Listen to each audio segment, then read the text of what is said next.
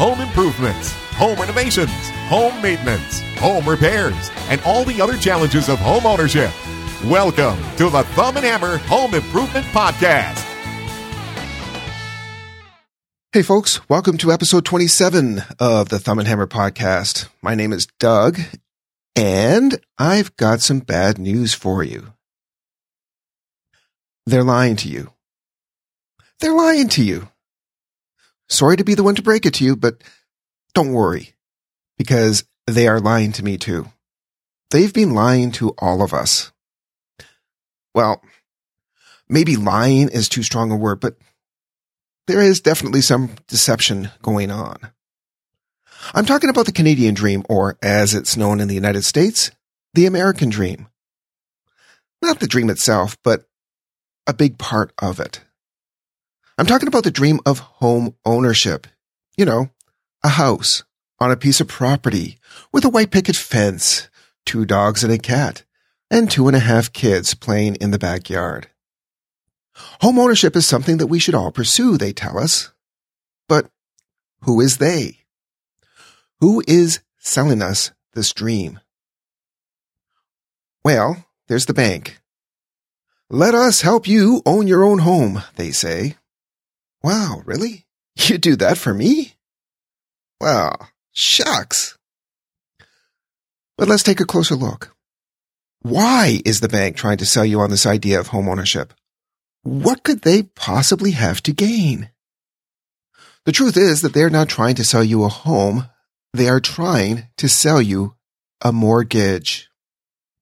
Even now, with mortgage rates still at historic lows, the banks do pretty good. Just go to any bank or mortgage company's website and you'll be able to find various calculators where you can find out how much house you can afford and what your payments will be. Just plug in the numbers. Now, the way interest is calculated in Canada is different than it is in the United States, but the numbers are pretty close. So anyway, I went to Bankrate.com and here's the results. On a $200,000 mortgage amortized over 25 years at 3.5% interest, you would pay just over $100,000 in interest to the bank. In Canada, the interest would be just under $100,000. So in both cases, the bank gets roughly 50% return on their investment.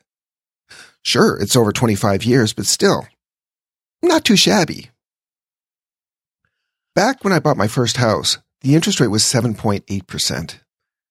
In that case, the interest paid over the life of a $200,000 mortgage would be about $250,000. What is that? 125% return on investment for the bank? And I can remember the interest rates being in the double digits, around 12 or 13% back in the 1980s. Go ahead, plug in those numbers for yourself. So the bottom line, the bank is going to make their money, especially in the first few years of the loan where most of your payment goes to interest. Now, you can argue that the bank is taking on a certain amount of risk, but consider this. Let's say after 5 years you fall on hard times and can't make your payments and the bank finally forecloses on your house.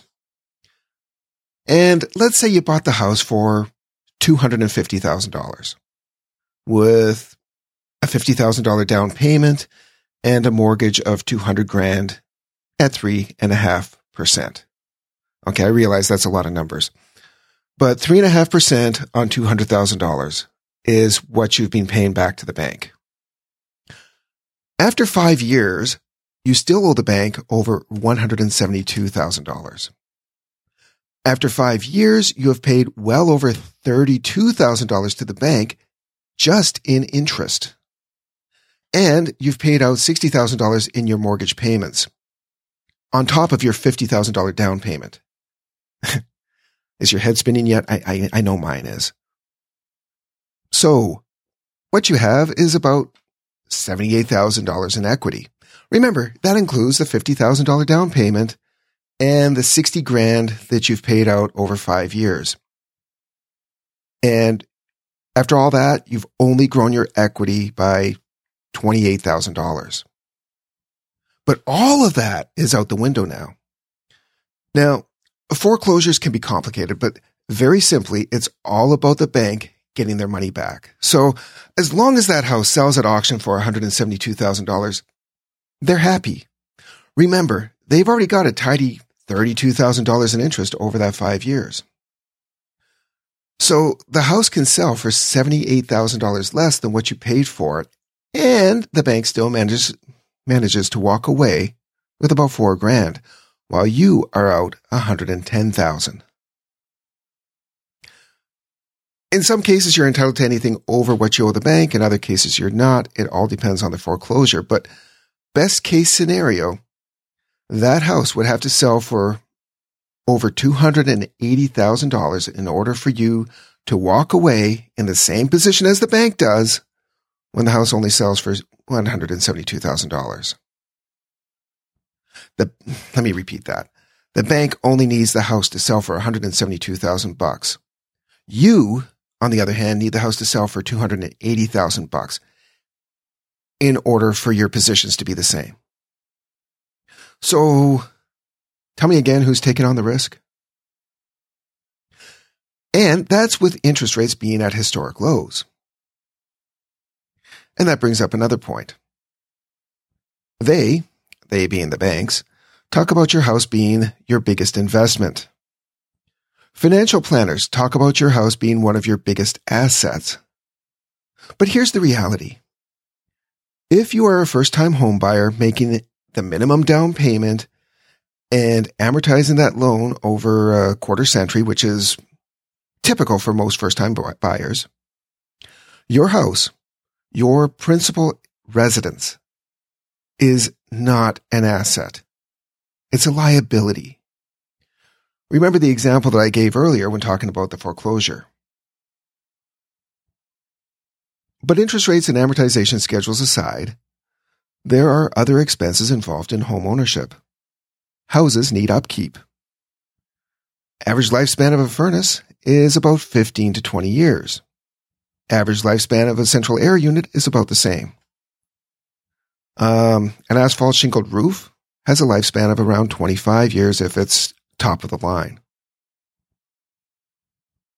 If your forever house is indeed your forever house, these are expenses that you can expect over the course of a couple decades as you need to replace these things.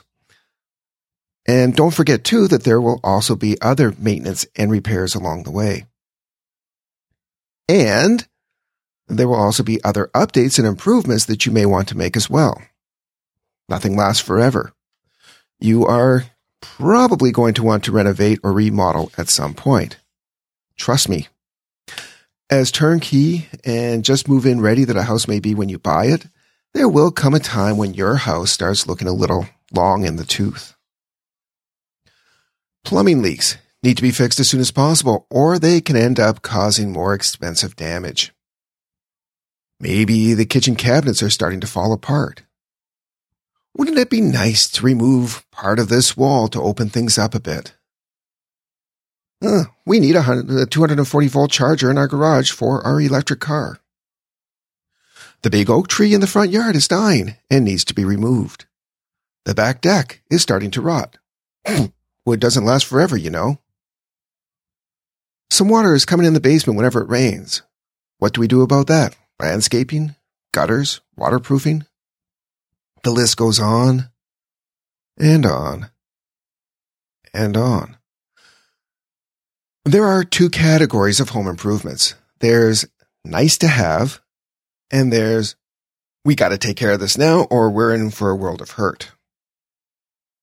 And I can tell you from experience that if you treat yourself to a nice to have, the we got to take care of this now will inevitably rear its ugly head soon after. About a month after we bought our house, the one that we're in now, we decided to replace the front entry, the front door and the side light and all that. The old one was pretty beat up, and we thought that we'd take advantage of a home show special. A new entry was nice to have. But less than a month after we signed that contract, our basement flooded. There wasn't enough damage to involve our homeowner's insurance, and even if we had, our deductible was pretty high anyway. But in order to prevent a repeat, we decided that we'd have a French drain system installed. Now, I don't want to get into the whole debate about waterproofing here, but we did this in order to prevent a future world of hurt. Had we known about the world of hurt, we would have postponed the nice to have, but let's face it, things rarely work out that way.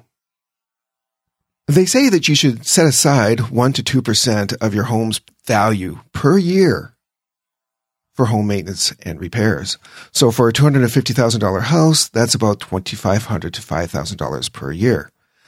Now, you're not going to be spending that each year. One year you might only spend $1,000. The next year you might need to spend $3,500.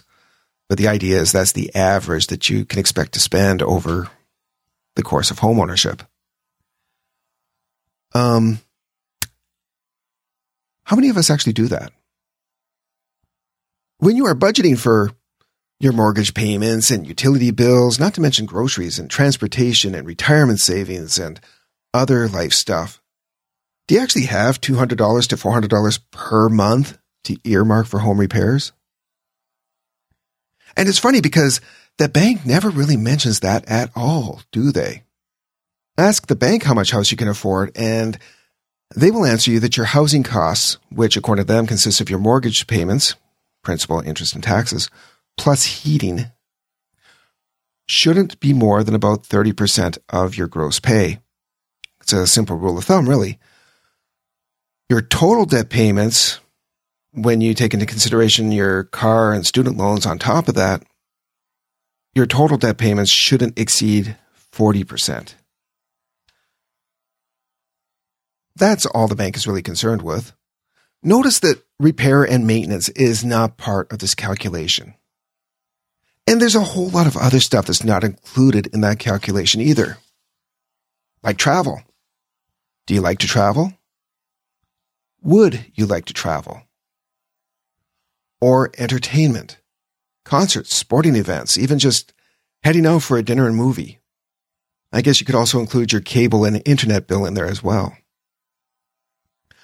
And what about kids? Your marital and family situation can change from the time you first get your mortgage. Kids don't come cheap. I mean, they eat your food. They leave lights on. They need clothes that you have to pay for. And then there's the activities. Hockey, figure skating, gymnastics, music lessons, summer camp. It gets expensive. When you first get your mortgage, you might only have one kid. A few years later, one thing leads to another, and now you have 2 kids. Congratulations. You have now doubled your child-related expenses. But that whole debt service ratio thing that the bank is so concerned with doesn't take into account the size of your family.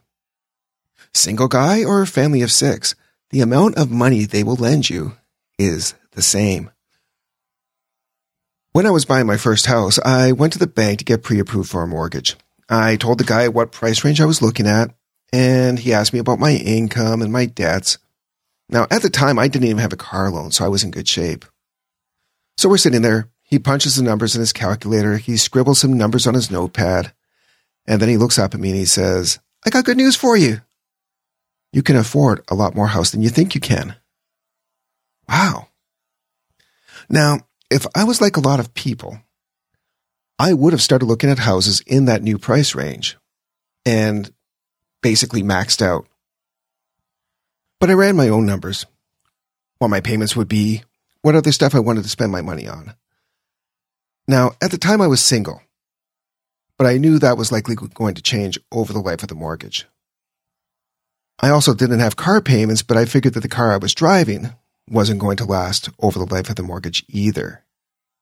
But even when I ran the numbers based on my situation at the time, which, let's face it, was as good as it was ever going to get, I still wasn't happy with the bottom line.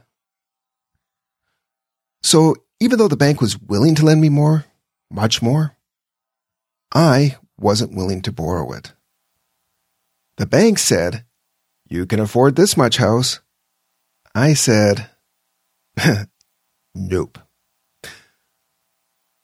But that's not to say that I wasn't tempted. Houses in the higher price range were a lot nicer. A lot nicer. Why settle? And why, pray tell, would the bank encourage you to not settle for a less expensive house?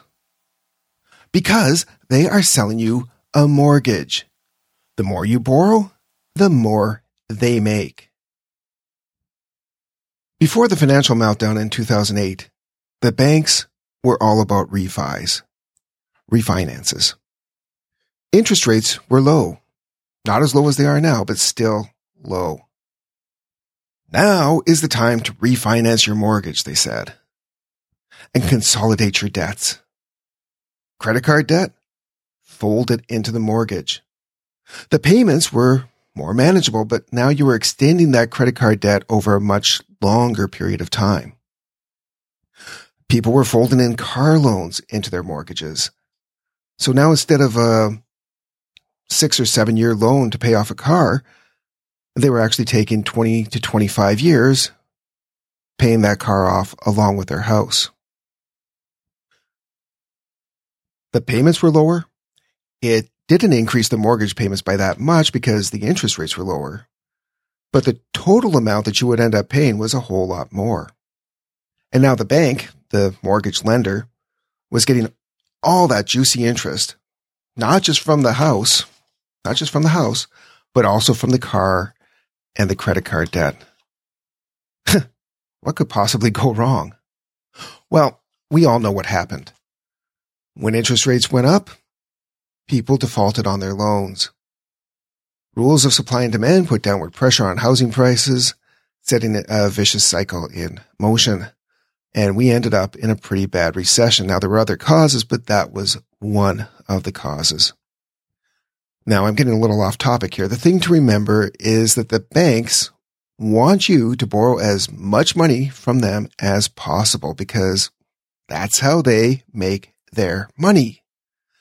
They sell you the dream in order to sell you a mortgage. So who else is selling you the dream of home ownership? Well, that would be the real estate agents, of course. Let us help you find your dream home. And why not? Think about it. They earn a commission, or a share of the commission, on the sale of the house when you buy. And when you decide to upgrade, they can earn a commission on the sale of the house, as well as a commission on whatever house you end up buying.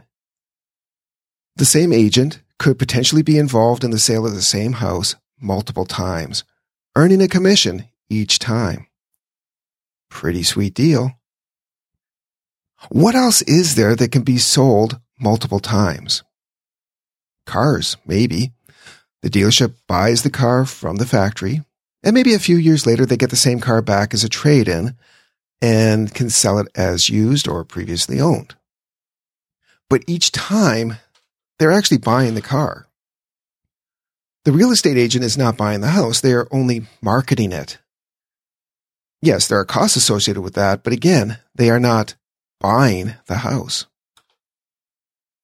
I want to be clear here that I absolutely mean no disrespect whatsoever. There are a lot of advantages to using the services of a real estate agent when buying or selling a house. And personally speaking, I would never buy or sell a house without an agent.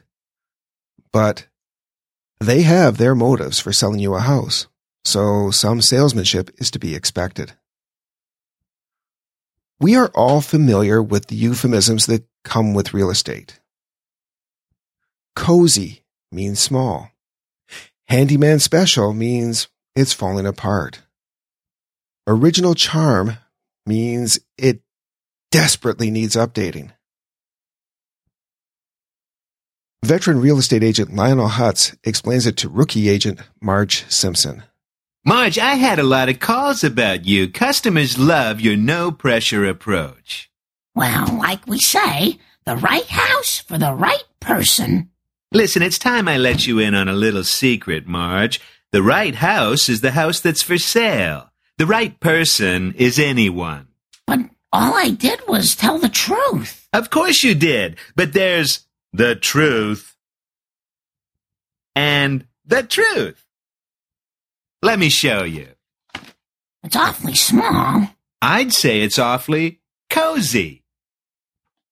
That's dilapidated. Rustic. That house is on fire. Motivated seller. God, I miss Phil Hartman. Another popular real estate selling point is same as rent. The idea is that if you purchase a house, your mortgage payments are going to be the same as your rent would be if you were renting the same house. But remember what we talked about before. There are other expenses associated with owning that don't exist if you rent. Things like furnace, roof, and other repairs and maintenance, and property taxes. Don't forget about the property taxes. Are those amounts taken into consideration with same as rent? Like everything else, you got to take it with a grain of salt. Why would you rent when you're only making the landlord rich? Isn't it better to own a house and get a return on your investment? Well, yeah, sure, you're going to pay all that mortgage interest on top of your purchase price, but once everything is paid off, you have this asset that may have grown in value since you purchased it. But keep in mind that a house is only worth what someone is willing to pay for it when you sell it. Housing values usually go up, but as we saw in 2008, they can also go down. My dad passed away in 2008, and I had to sell his house. Between his passing in March and the time I sold the house in July, the recession had started taking hold, and the value probably dropped about 10%. The timing was bad. That's the thing with real estate. You just never know. You can't count on some theoretical value on paper. A house is only worth what a buyer is willing to pay. Until then, it's an expense. And one could argue it's a liability. It requires constant upkeep.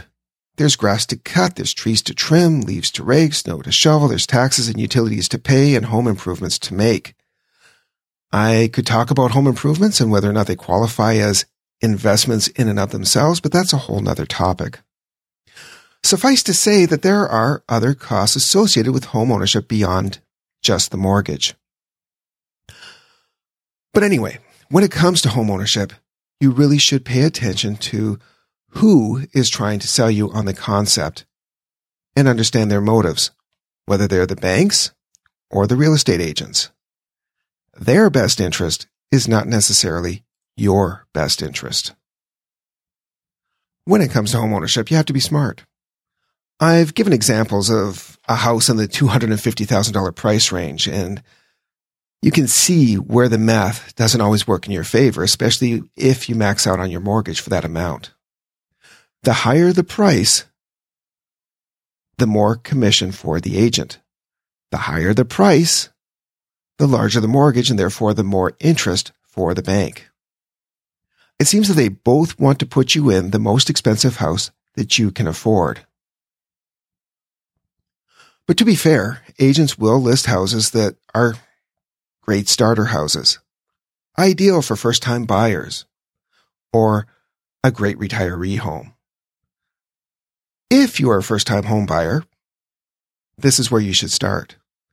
Resist the upsell to the most expensive house that you can afford. The first real estate agent that I ever dealt with explained how a house can be an investment without ever using the words property ladder. And it goes something like this. You start with something relatively inexpensive, like a 2-bedroom house, even if the bank says that you can afford something more expensive. But now, instead of maxing out your payments on a 25-year mortgage, where for the first few years most of your payments are going to interest, you can make those same payments on a shorter loan, like maybe a 20-year or even a 15-year mortgage. More of your money goes to the principal, and you build equity faster. After several years, you can take that equity and put it towards a more expensive house while keeping your payments relatively close to what you've already been paying. Then, rinse and repeat. The idea is that you start small, when you don't need as much room, like when you're single. As your family grows, your housing needs grow, and you can afford to upsize. Eventually, the kids will leave the nest, and now you can downsize from that big family home back into a small starter or retiree home, and that should leave you with a substantial amount of cash left over, which essentially serves as your retirement fund. That's why it's so important to look at your mortgage payments. You want to knock down that principal as quickly as possible so you pay as little interest as possible so you can build up as much equity as possible. That's why buying as much house as you can afford is not the best course of action. Now, like everything else, there are a lot of other variables involved, like location and local market and so on. But as a general rule, this idea works. But does it work as an actual investment? Will you actually end up with more money than you put in when all the expenses of maintenance are factored in? Maybe. Maybe not. But climbing the property ladder will usually give you more bang for your buck than buying as much house as you can afford. Another way to look at it is this.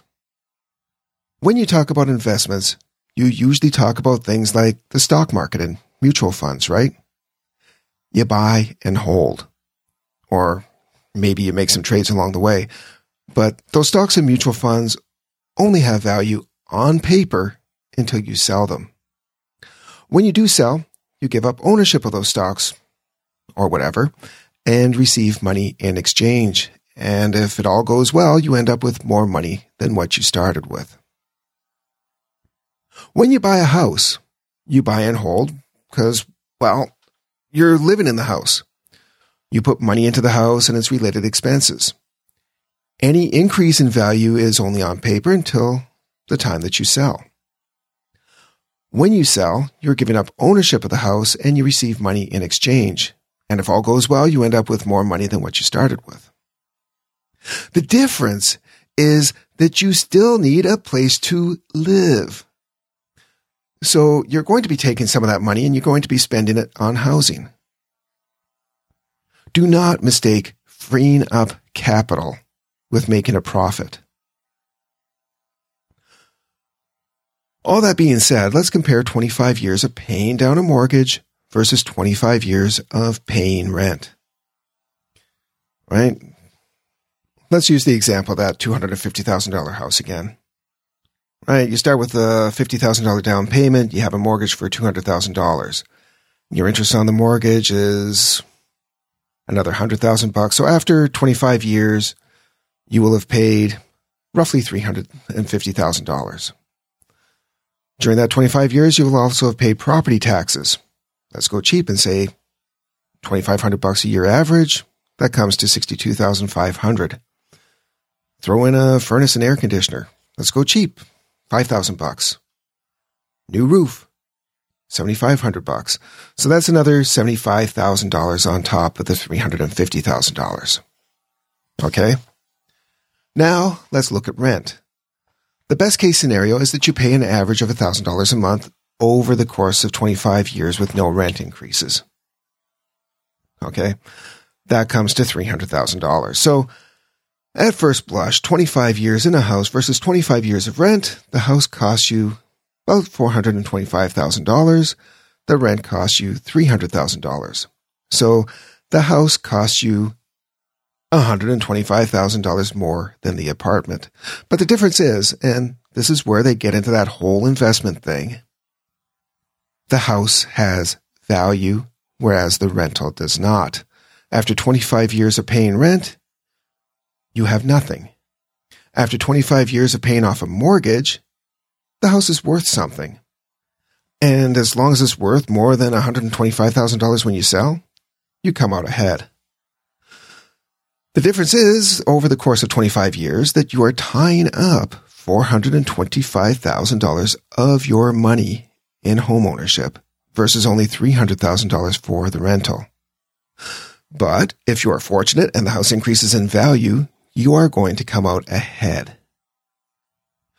But if you don't sell at all, after you pay off the mortgage, your housing costs are going to plummet because you no longer have the mortgage. Whereas if you rent, your housing costs are not going to change because you still have to pay rent. So I guess they are not being completely dishonest. At the end of the day, buying a house is a better deal than renting, if you can afford to tie up more of your money while paying off the mortgage. Anyway, that's going to do it for this episode of the Thumb and Hammer podcast. The website is thumbandhammer.com, and you can follow me on Twitter at Thumb and Hammer, all one word. Subscribe on iTunes, Google Play, and Stitcher. And you can reach me at thumbandhammer.com/contact. Thank you very much for spending part of your day with me. I will talk to you again in a couple weeks. Cheers.